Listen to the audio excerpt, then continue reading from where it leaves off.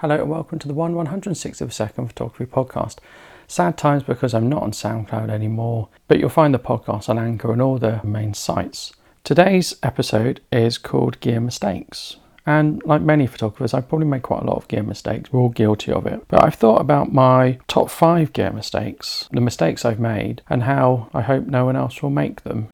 So I'm just go through these gear mistakes. There have no doubt been more, but these were the ones that were on the forefront of my mind. Light wands is my first gear mistake. A few years ago when the Westcott Ice Light came out, light wands were really big and everyone was making light wands and they're really good. Then they're not going to be massive illumination, but they're good, they're portable, they're light. So I got one and I liked it. So I got another one and that was good as well. I didn't get ones that were the same size because I bought them on the internet and I didn't really consider the size. So they're slightly different sizes. It's not a problem. They're non-brand generic makes. So they're probably all made by the same company, but given different names for different areas and things. I got 2 and then I realised I shouldn't have got 2. I should have got 1. And the reason is what's good about a light wand is you can carry it with you. It doesn't take up any weight. It's got its own carrying case and you can hold it and do photography, so you can illuminate your subject at night doing photography. The reason I got 2 was I wanted to illuminate from both sides. That's great. And then I considered that I don't have 3 hands, so I'd need to hold 1 in each hand, or get the person I'm photographing to hold 1, or bring a light stand. And all of a sudden the attraction of a light wand, which is it's lightweight, it's speedy, it's quick, it's easy, goes out the window because you're bringing a light stand or a tripod to put your camera on so you can hold 2, or getting someone else to do it. So I really didn't need to. I realised that very early on, and then I'll be honest, I forgot about the light wands altogether, simply because they were at the back of my mind. So as good as they are, it was a mistake to get 2.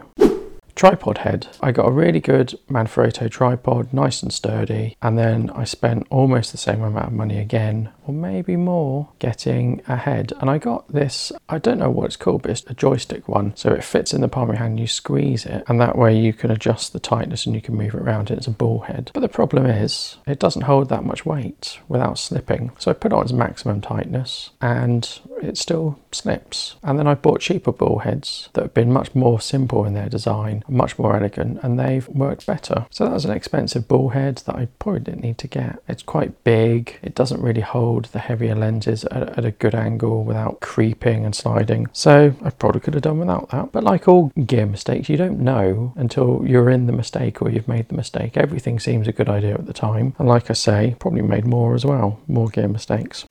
Number 3 is Westcott soft boxes and octaboxes. I really like these umbrella soft boxes that Westcott do. So they fold down into a small tube. I provided my own tubes, I didn't get one from the company, but they fold down like an umbrella and then you pull them up like an umbrella and you've got a big soft box. And on the inside it's all reflective material and then you've got a soft covering to diffuse the light.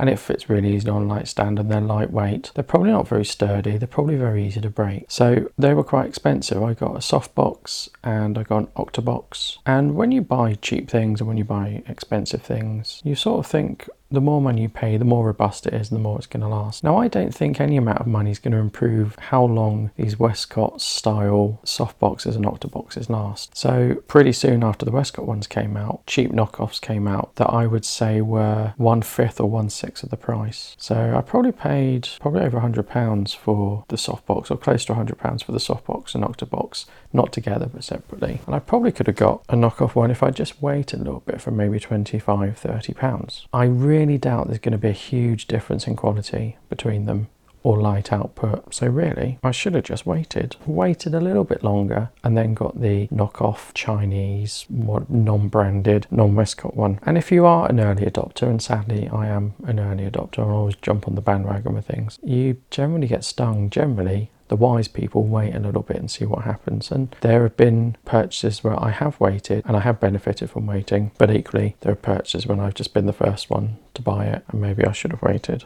First generation LEDs are my next one. Now when LEDs came out, in fact before LEDs came out, you had hot lights, and these were lights that you plugged in and they gave out a tremendous amount of light, but they got hot, and they were hot to the touch because they gave out a lot of light, but they gave out a lot of heat as well. So they weren't great, you needed gloves to use them, and I had some cheap hot lights and they were okay for video, but you had to be really careful around them because they were hot. And then LEDs came out and they brought this promise of cool running lights and lightweight lights and things like that. So I used it mainly for video, and I bought some and they were okay, but they never had a great power output and they were bulky, and I could never quite find the right batteries for them. And it's only recently that I've properly got into Sony MPF series of batteries. I've always had them or tried to charge them, but I've recently got a decent charger, which means I can charge them properly, quickly, and charge 2 at a time as well. So they're now more useful, but when these LEDs first came out, they either ran on 10 AA batteries and they just ate through the batteries really quickly, or they ran on Sony MPF style batteries and those took forever to charge. They sometimes didn't work. The ones I bought were plagued by reliability issues, or they were quite pricey but they didn't give a great light output. So I got a Manfrotto one which was okay and you could use it as a flash, but the light output was never really what I'd expected from it. It's only recently that LEDs have got better in their light output and the quality of light that they give, and even now they're no way as good as a flash. You need a really big unit to compete with a flash, but they are better, and certainly you can run them off USB now, and USB-C, one of them runs off, and you can charge them, and most of them have got their own internal batteries. But I do regret purchasing those first generation ones that really weren't that good. And probably my last gear mistake that comes to my mind was a lens. And quite often I'm quite into lenses. Lenses are good.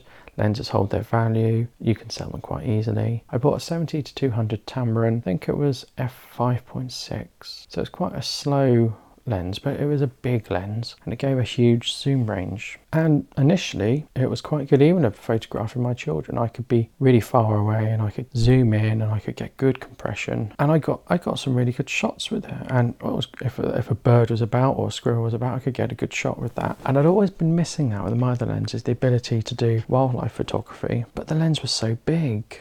It was so cumbersome. You really did look like a professional idiot or a professional photographer, one of the two. I probably looked more like a professional idiot, but I couldn't really carry it around. I think I bought a special sling to put it in because the lens was so big. So the Tamron 70-200 was a really good lens. Technically, it was very good. Price-wise and value-wise, it was very good. But here's the key thing. I didn't use it as much as I thought I would. And I've talked about those problems it had, but just generally, I didn't use it very much. I wanted to use it. I didn't want to carry it around. In the end, it didn't really suit my style of photography and what I do and the way I do it. So I know a 70-200 is a big workhorse of professional photographers, and I'm not saying I'm a professional photographer because I had a 70-200 or because I was considering it, but it just didn't fit in with what I did. So I sold it. I didn't lose too much money selling it because it held its value. The loss I made in it was negligible, and I got to use it for some time and try it out. So what sort of things can we glean from my gear mistakes? Well, don't forget, we always hear it, gear is gear. Ask yourself, do you need it? Ask yourself, why do you want it? And try and figure out if what you've got can do the job. And we're all guilty of maybe buying just that little extra thing. And don't get me wrong, buying lots of gear does mean you do things faster. I'm a believer in that. You can get better outputs if you have gear. You can do things quicker if you have better gear. Things are more reliable. But if you're doing it as a hobby, does that matter? If your job doesn't rely on it, does it matter? And most likely the answer is no. And the time saving you get, is it worth the money? Might save you 10 minutes, but it might cost £4,000 more. Might save you 30 seconds. You've got to ask yourself whether it's worth it, and probably for the hobbyist photographer, it's not. I know if you buy enough gear from manufacturers, you're eligible to go into their professional services program. Now, for a professional, that's probably worth it. But for me, it's probably not worth it.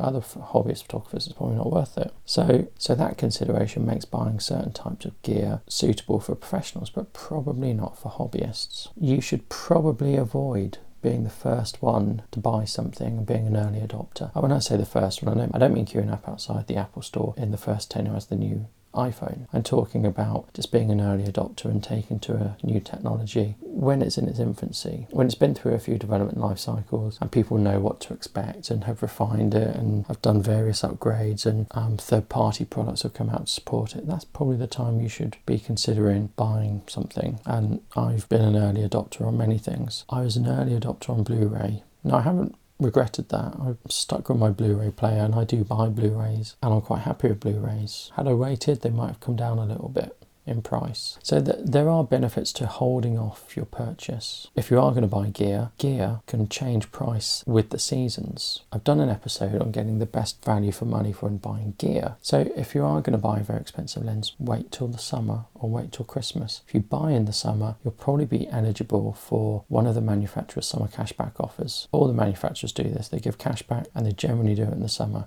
and some do it in the winter. In the winter, there'll be the run up to Christmas. You might be able to get your gear a little bit cheaper. I'm not guaranteeing you will, and I'm not promising you will. It's worth maybe just holding off a little bit if you're close to one of those two milestones within the year. And I suppose my last tip is don't buy more than you can handle. And I mean that metaphorically and literally, because as you know, I bought 2 light ones and I can't hold them at the same time and do photography. Someone else could hold them, or 2 people could hold them for me, but then I'd have to get someone to hold. They're effectively becoming a light stand, that person. I need to get 2 people to do that, or 1 person to do it while I hold the other. So don't buy more than you can handle. And don't forget all the storage if you buy loads and loads of gear as well. So it's with regret that I talk about the mistakes I've made in purchasing gear, and with a humble heart, I suppose. But I hope you take some solace from my mistakes and don't repeat them. I think if I was buying my gear again, I might just buy a 24-70L lens and a DSLR, and that would probably cover me for most things, and an expensive smartphone, and I'd probably be okay for everything. But I've sort of gone about things a different way, as I've talked about in other episodes. Do let me know your thoughts though, and don't forget to subscribe to the podcast on Apple iTunes. Thank you. Goodbye.